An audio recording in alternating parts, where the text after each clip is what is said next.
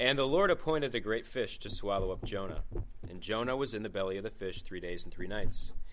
Then Jonah prayed to the Lord his God from the belly of the fish, saying, I called out to the Lord out of my distress, and he answered me. Out of the belly of Sheol I cried, and you heard my voice. For you cast me into the deep, into the heart of the seas, and the flood surrounded me. All your waves and your billows passed over me. Then I said, I am driven away from your sight, yet I shall look again upon your holy temple. The waters closed in over me to take my life. The deep surrounded me. Weeds were wrapped about my head. At the roots of the mountains I went down to the land whose bars closed upon me forever. Yet you brought up my life from the pit, O Lord, my God. When my life was fainting away, I remembered the Lord, and my prayer came to you into your holy temple. Those who pay regard to vain idols forsake their hope of steadfast love. But I, with the voice of thanksgiving, will sacrifice to you. What I have vowed I will pay. Salvation belongs to the Lord. And the Lord spoke to the fish, and it vomited Jonah out upon the dry land. Let's pray.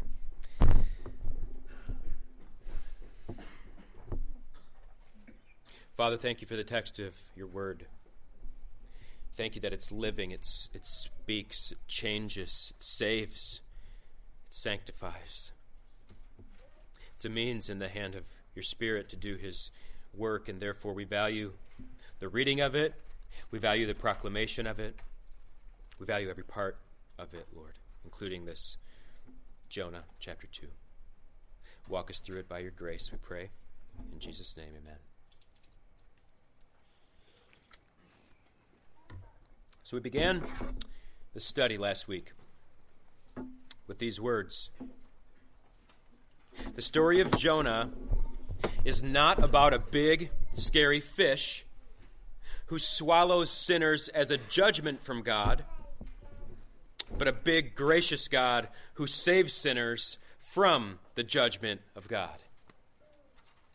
And if there was any doubt to that reality, chapter 1 thrust us quickly into this vivid illustration of that gospel as Jonah is sacrificed to save the sailors aboard the ship. And we clarified that the gospel correspondence in chapter 1 was in the ratio more than it was in the people themselves.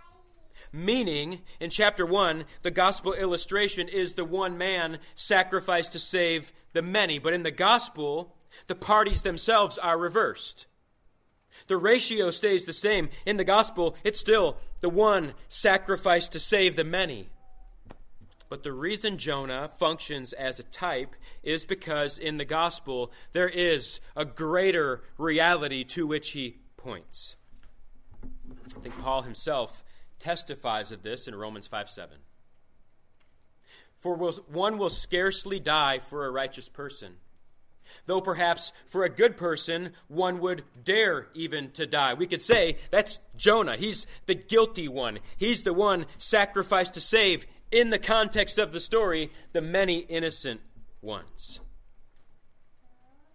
The escalation, however, is in verse 8 of Romans 5. But God shows his love for us in that while we were yet sinners, Christ, the innocent one, died for us. So, in Jonah, it was the guilty party, the one guilty party reluctantly sacrificed to save the many innocent ones from death. In the gospel, it is the one and only innocent one willfully sacrificed to save the many guilty ones. And where we ended last week, the sacrifice has been made. Jonah has been cast out into the sea. That the sacrifice, inasmuch as it foreshadowed the greater sacrifice of Jesus, that the sacrifice of Jonah appeased God in Christ is clear, and that the sea becomes instantly still. And the sailors on the ship, and even the ship itself, are suddenly, instantly safe, spared from death and destruction. And when all goes still in the scene and the camera remains on the sailors, they are found fearing God, worshiping God, offering up sacrifices to God, and vowing vows to God. And while all is well with them, all of the chaos of the previous scene has now shifted its attention, its focus on Jonah. and he's drowning in the sea.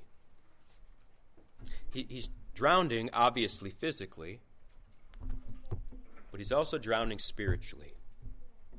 If you remember last week, we traced the downward trajectory of Jonah's life on the run from God. Again, on their own, none of these sentences are necessarily a big deal, but taken together, Jonah's physical descent, marked in Scripture as down, down, down, down, is meant to communicate a deeper spiritual descent. Jonah is no longer the bold, obedient prophet proclaiming God's mercy and restoration to his own people like we see him doing in 2 Kings 14. In Jonah, God has commissioned Jonah to a people that he deems less worthy of God's mercy than his own sinful people, and Jonah chooses to attempt to escape his calling by running away. But in running away physically, where every step of the way is marked by further descent, the way that physical descent is communicated in Scripture, in Jonah chapter 1, is communicating that his heart was also descending in coordination with his every physical step. So he went, chapter 1, verse 3, down to Joppa. Further down into the ship. Even further down into the inner part of the ship. And when the sailors hurl him overboard, it was even further down off the ship and into the sea. And where the chapter ends, the presumption is that's it for him. Sheol is his new abode, the realm of the dead. And there's this, I don't know if you picked up on it, there's this eerie, it's an eerie silence that happens between verse 15 and verse 16 of chapter 1. The pace and the intensity from right out the gate in chapter 1 just dies instantly. The narrative slows down and the scene becomes still and silent with the storm and the sea once Jonah is cast overboard. So I reread chapter 1 this past week, and here's the thought I had. So let me just walk you through it. I read verse 15. So they picked up Jonah and hurled him into the sea, and the sea ceased from its raging. And then I read verse 16. Then the men feared the Lord exceedingly, and they offered a sacrifice to the Lord, and they made vows. And it goes from fear and chaos and judgment in one verse to mercy and calm and worship in the next verse. And I read those two verses back to back again, and I thought, kind of in movie terms, I thought, how could you take the camera off Jonah? Even for a second, and of all places, right here. So the men on the ship, they're not only safe, but we don't know them. These are nameless men. We have no emotional attachment to the sailors on board the ship, but Jonah is the one that we've been led to follow every step of the way. He's the one for whom we want to see how this story unfolds and turns out. And practically speaking, he's the one that just got hurled off the ship into the raging sea. So while all is well now above the sea, all remains chaos and raging below. So we want the camera to follow him. And in chapter 2, it does. If I may, before we move on to chapter 2, I just want to offer two short reasons that I think, which means it's not gospel truth, two short reasons that I think the Holy Spirit, who is don't be offended by this, the ultimate cinematographer of Jonah, did not immediately follow Jonah into the sea with his camera. I think one of them is verse 16. That he wanted us to see that God's purpose in letting Jonah run was to save. So in Jonah's judgment into the sea, God physically saves the sailors. And we would have known that just by a simple sentence somewhere along the way, that the sea stilled and everyone on board makes it safe to Tarshish, kind of similar to what we see when Paul sailed to Rome in Acts 28, and a similar storm threatens similar consequences upon the crew, and we're simply told in Acts 28, and so it was that all were brought safely to the land, and the story moves on, but the camera stays on Paul. He's the main character. But in Jonah, the Spirit's camera stays above the water. Not only to assure the reader that all on board were going to be mercifully spared and saved from the judgment of the sea, but to illustrate for us as well the effect of God's saving grace on those who were formerly destined for judgment and death. When God mercifully saves, His saved people fall down and worship Him, like we see happening at the end of chapter 1. There's a ton of debate. Unnecessary debate, as is often the case, about the sincerity of the sailors' worship. So, was Jonah's God now just one of their many gods? Or would this be short-lived? And I'm just saying, I don't care. Not because I don't care about them, but because I will never know the answer to that question, and I don't think we'll ever know the answer to that question because it's not the ultimate purpose of the text. What is clear, so what we're supposed to know, what we're supposed to focus on is the picture that transcends the story of Jonah, that when God's grace saves people from judgment, here, primarily physical, but Jesus says this whole story is a sign that points to a greater reality in Him. So the picture's physical, but it's pointing to something spiritual, greater. When God's grace mercifully saves people from judgment and death, the effect of His saving grace upon sinners is that they worship Him. And brothers and sisters, does that picture not transcend the story of Jonah and explain ultimately why every one of us are here this morning? We are here worshiping together because we confess together that God's grace in Christ has mercifully spared us from judgment and death. And when you ask how, brothers and sisters, we don't even have to leave the book of Jonah to find the answer. We confess through the types and the shadows and the book. How? Because another was judged in our place. The one was judged to bring salvation to the many. Talked about that last week.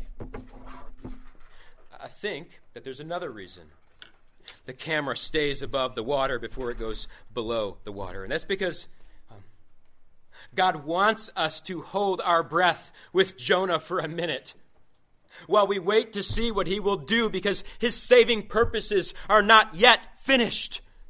His saving grace was not exhausted above the water on the sailors. And I love the way that this commentator, Brian Estelle, says it. He says, in the silence, there is a sense in which we too are dragged beneath the surface of the water, uncertain and holding our breath for what will happen next. And what happens next, nobody who has not read the story of Jonah would have predicted, but nobody who knows the nature of our God would be surprised by. What happens next is our God saves. Again. The God who appointed a great wind upon the sea to judge Jonah now appoints a great fish in the sea to save Jonah. And what I'm saying is, it was always His purpose to save him.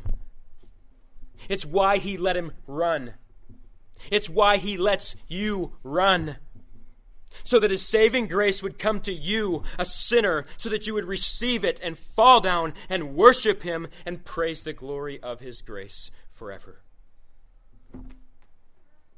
I want to say the first part of that again, because how you process this part of the story is really important. This has to be the most talked about fish in the history of fish.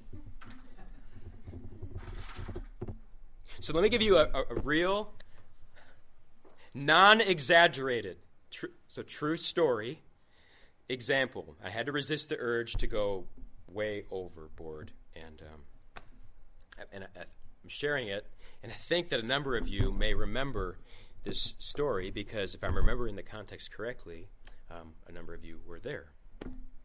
And no, this is not when Jason preached on Jonah at Christ Fellowship a few years ago. This is back in college days.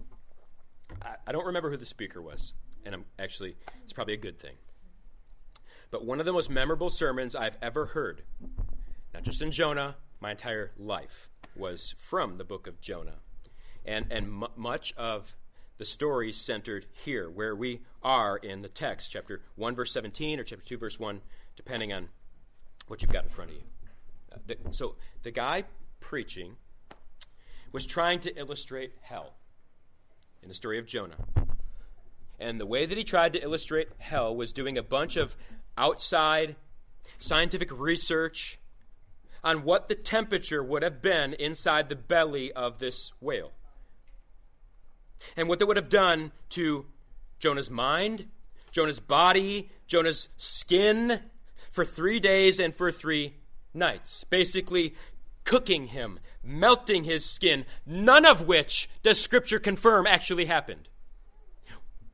Fish on, the emphasis is mercy. But the guy proceeds on and on about the fish, then vomiting Jonah's charred body out onto the sand in the sun. And what a repulsive spectacle Jonah would have been in Nineveh when he finally decides to obey and preach there. So much so then that the people who repent do so out of fear that Jonah's God would do the same thing to them. So I preface this by saying how you interpret this point of the story is going to take you one of two directions. One, a very good gospel-centered way. You're going to see the gospel, God's salvation through a fish, pointing us to a greater reality in Jesus, 3 days, 3 nights. Or you interpret it wrong, you're going to go the opposite direction. So in chapter 4, shows Jonah angry because God removes the shade plant. It's once again, in this guy's story, because God had fried him once by his judgment in the belly of the fish, and he's doing it all over again because he still doesn't get it, and he's doing it by baking him again in the sun. I'm telling you, it was awful.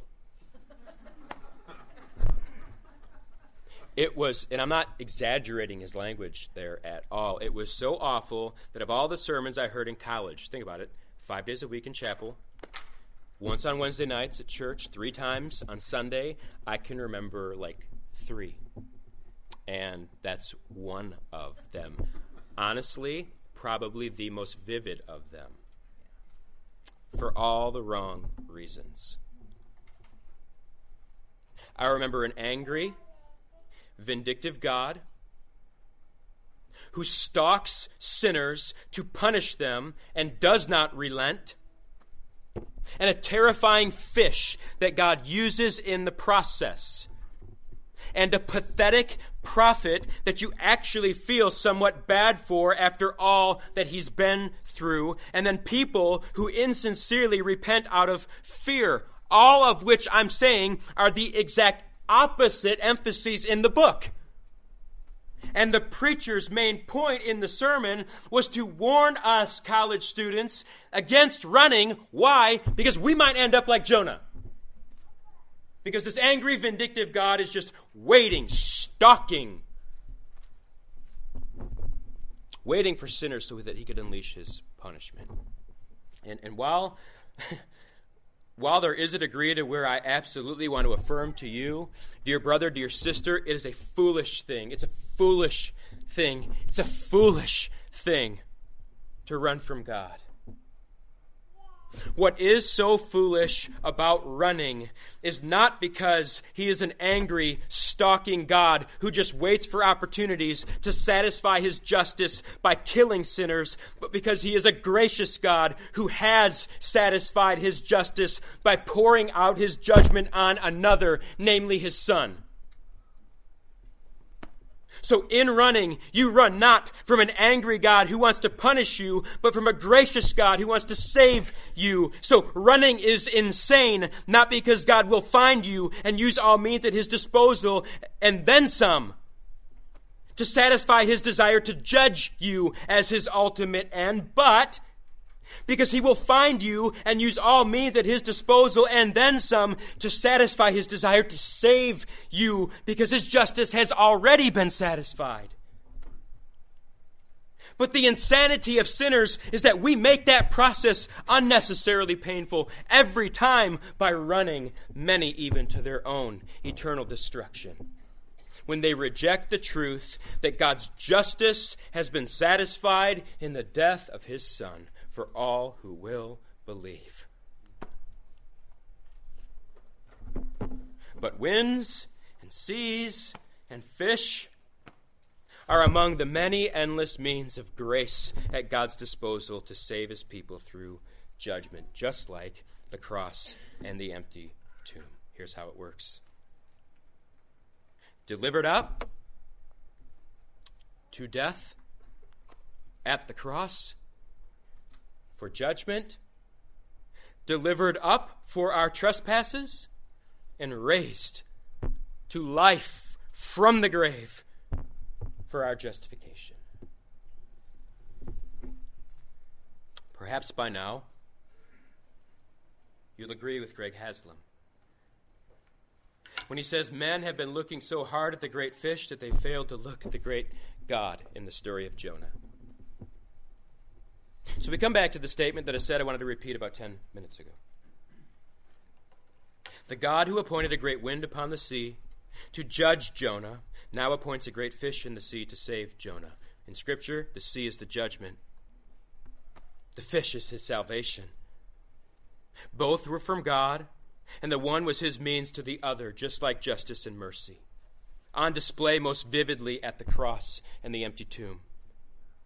God's purpose was not to kill Jonah for his rebellion, but to save him from or even through his rebellion. So, as verse 17 says, or as chapter 2, verse 1 says, the Lord appointed a great fish to swallow up Jonah. And Jonah was in the belly of the fish 3 days and 3 nights. And it's here that Jesus made the most obvious connection between the book of Jonah and the gospel. So when the scribes and Pharisees demand a sign from Jesus that he is the Son of David, Jesus says the sign has already been given. And the sign among many is in the book of Jonah, Matthew chapter 12, verse 40. For just as Jonah was 3 days and 3 nights in the belly of the great fish, so will the Son of Man be 3 days and 3 nights in the heart of the earth. And if you can resist the obsession over the math, just like the fish, which causes people to miss the point, if you can resist that obsession, Jesus is foretelling the scribes and the Pharisees that Jonah's deliverance from the belly of the fish is the sign that foreshadows the coming greater reality of his resurrection from the dead. Jonah was 3 days in the belly of the fish, and he came out alive. Jesus would be 3 days in the grave and would come forth alive. And Jesus cites the Ninevites' repentance that we'll see in the coming chapter next week at Jonah's preaching, following Jonah's coming forth alive from the belly of the fish as a witness against his own generation, whom he says would persist in their rejection of him and his people following his resurrection from the dead. So why did God unfold this story this way? Well, the truth is, there are probably 10 billion reasons.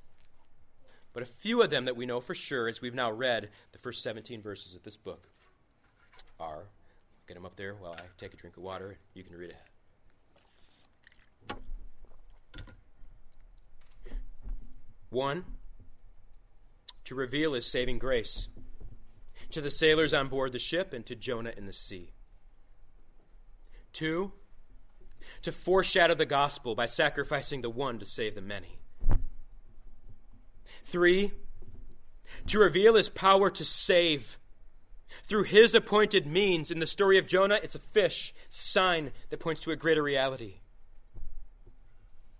And 4, to foreshadow the death and resurrection of Jesus through Jonah being swallowed by the fish and coming forth alive after 3 days in the fish's belly. And I would probably word all of that a bit differently if I wrote it all over again, because it feels really messy, but I think you get the point. Jesus is revealing the meaning of his hearers' own scriptures And he's foretelling them that they will continue to reject their own scriptures by rejecting him, even after their own scriptures, which pointed to him, were fulfilled in him. And at the judgment, sinners from the ends of the earth will come forth, and by their confession of Jesus as the Christ of God, will condemn those who denied the designed greater reality of stories like Jonah and the great fish. And brothers and sisters, one of the reasons that we rehearse these stories is so that you see the sign in Jonah and the fish and believe. So that you see the sign in Jonah and the fish and believe for the salvation of your soul in the reality to which they pointed, which is Jesus died for our sins, according to the Scriptures. You ask yourself from that infamous 1 Corinthians 15 text, to which Scriptures is Paul referring to there? And now we confess from our previous study, well, we know Ruth for sure, right? But now we're able to confess all over again. But add Jonah to the list now. And when Paul preaches from Ecclesiastes in 2 weeks, and then Adam, February 5th from Philemon, brothers and sisters, we'll add those to the list. Jesus died for our sins according to the Scriptures. He was buried. He was raised from the dead on the third day according to the Scriptures. And then, consistent with what we saw in the sailors in chapter 1, in response to God's saving grace in chapter 2, Jonah joins the number in the book who worship. The sailors sacrificed and made vows. Jonah prays a prayer of thanksgiving and praise. It says, then Jonah prayed to the Lord from the belly of the fish. And the entire heart of the chapter is this prayer. The order in which everything falls is significant. Jonah prays from the belly of the fish, which on the one hand means this prayer is the result, or it's the effect of God's saving grace on him. It's not the cause of God's saving grace on him. On the other hand, or from the other end, Jonah's prayer of thanksgiving from the belly of the fish happens before the fish spits him out alive on the dry land, telling us that Jonah locates his salvation rightly in God's mercy toward him by means of the fish rescuing him from the waters of judgment and death. As merciful as God's restoring Jonah's life and commission on dry land eventually is, his salvation is in the fish, not the dry land. Sinclair Ferguson clarifies even further. The deeper work of God took place not in the belly of the fish. In other words, not in the natural miracle of preservation, but in the heart of the prophet. Not in the realm of nature, but in the realm of grace. He says further, when Jonah cried to the Lord from the belly of the great fish, he did so not merely as a subject craving a hearing with his sovereign, but as a child conscious of the chastisement of his father. So let's see this. Rather briefly, but let's see this. There's two parts to the psalm. Verses 2 through 7 tell Jonah's story and express his prayer, or another way to think of it is, they show how, through God's judgments that led to salvation, Jonah arrived at prayer. Verses 8 and 9 are Jonah's confession and his praise, or another way to think of it is they show how Jonah, through God's saving grace, is brought to praise. Structurally, Jonah's psalm not only fits the pattern of other Thanksgiving psalms, but his psalm is actually filled with the words of other psalms. So, in Jonah, in his prayer, Jonah is praying the Psalms, which Eric Metaxas, in his biography of Dietrich Bonhoeffer that I know many of you have read, says this, and I think it's amazing. Bonhoeffer linked the idea of Bartian grace with prayer by saying that we cannot reach God with our own prayers, but by praying his prayers. The Psalms of the Old Testament, which Jesus prayed. And in praying them, he says we effectively piggyback on them all the way to heaven. Makes me want to read and memorize the Psalms, brothers and sisters. And if it were only a few references in Jonah's Psalm in Jonah chapter 2, I would note them for you, I'd work to develop them, but when I actually started to track through Jonah's prayer, it's literally every verse. And some verses, multiple Psalms that he's citing in his prayer. It's an incredible example of somebody whose mind is saturated with Scripture, so much so that when it came time to desperately, urgently pray, Jonah knew exactly what to say. And when it came time to praise, he likewise knew exactly what to say. In all of Jonah's descriptions here, he is identifying with others who lived to testify of God's saving grace. But there is a structure. He's following a pattern here. And it's the pattern that's reflected all throughout the Psalms in those Psalms that are categorized as thanksgiving Psalms. So it begins with a summary. It's verse 2. I called out to the Lord out of my distress, and he answered me. Out of the belly of Sheol I cried, and you heard my voice. And the one thing that I just want to, the important thing to note there is that belly of Sheol to which he's referring is not the belly of the fish.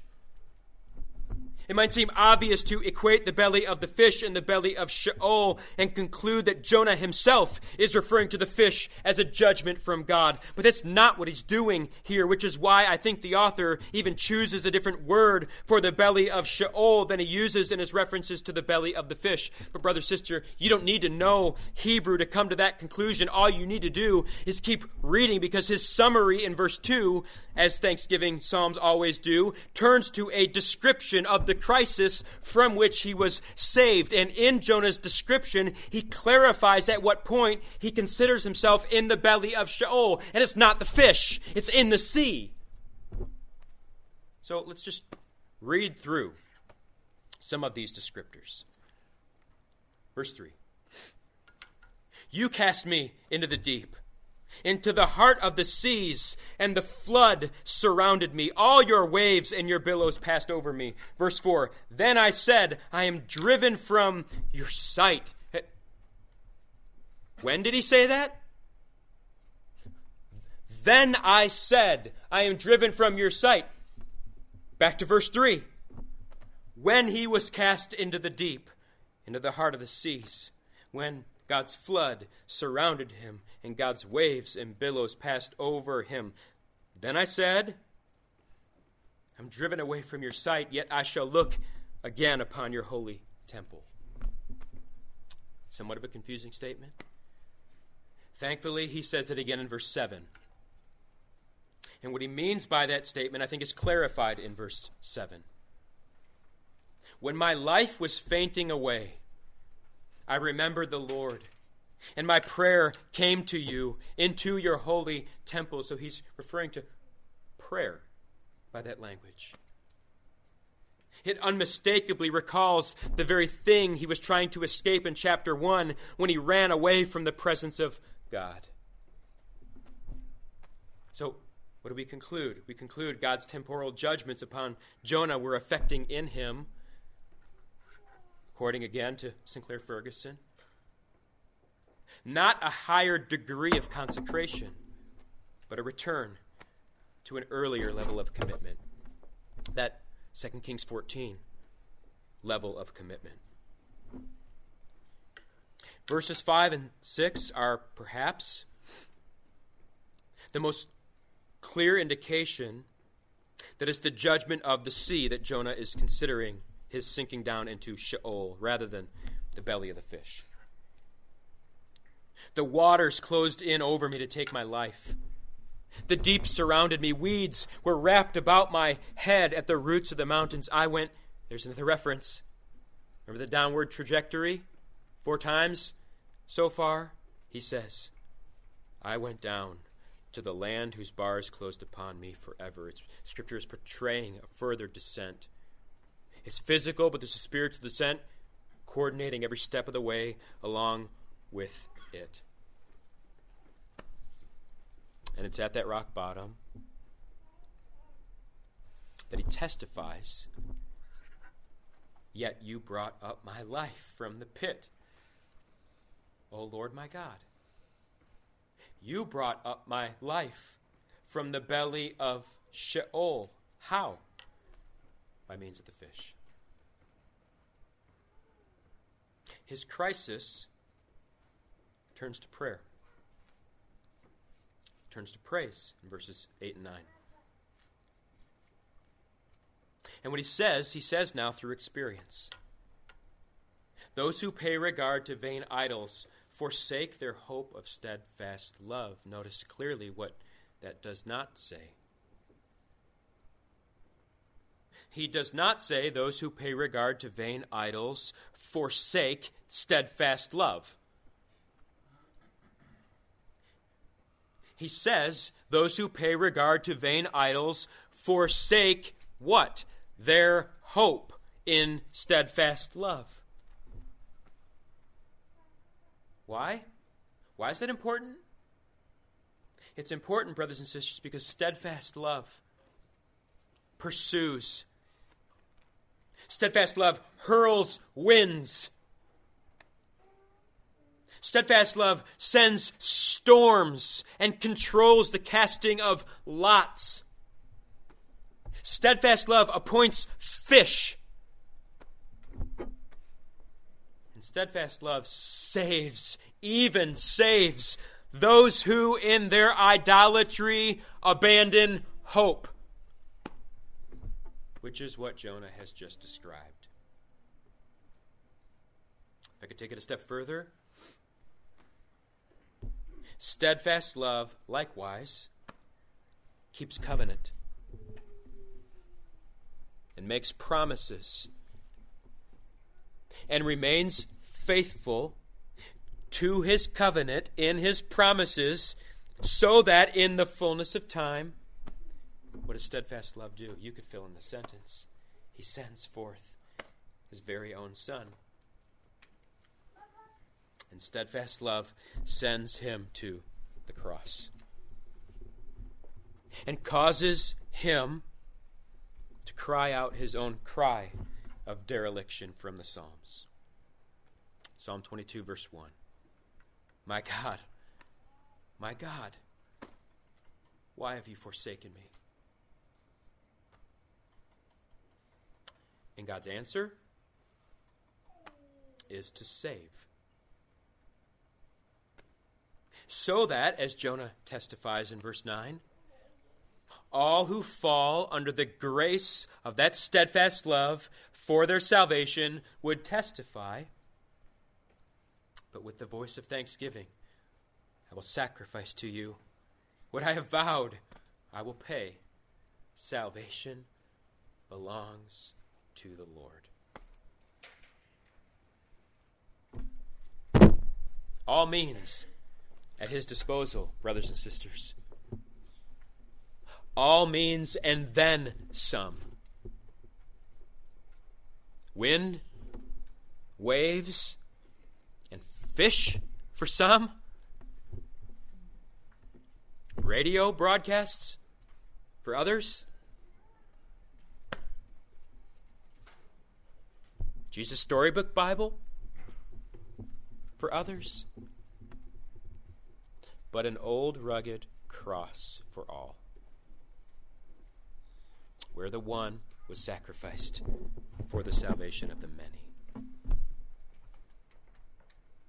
Brothers and sisters, salvation belongs to the Lord and to the Lord alone. So with Jonah, let us offer up, as Hebrews 13 says, the sacrifice of thanksgiving in song. After we do so in prayer, let's pray.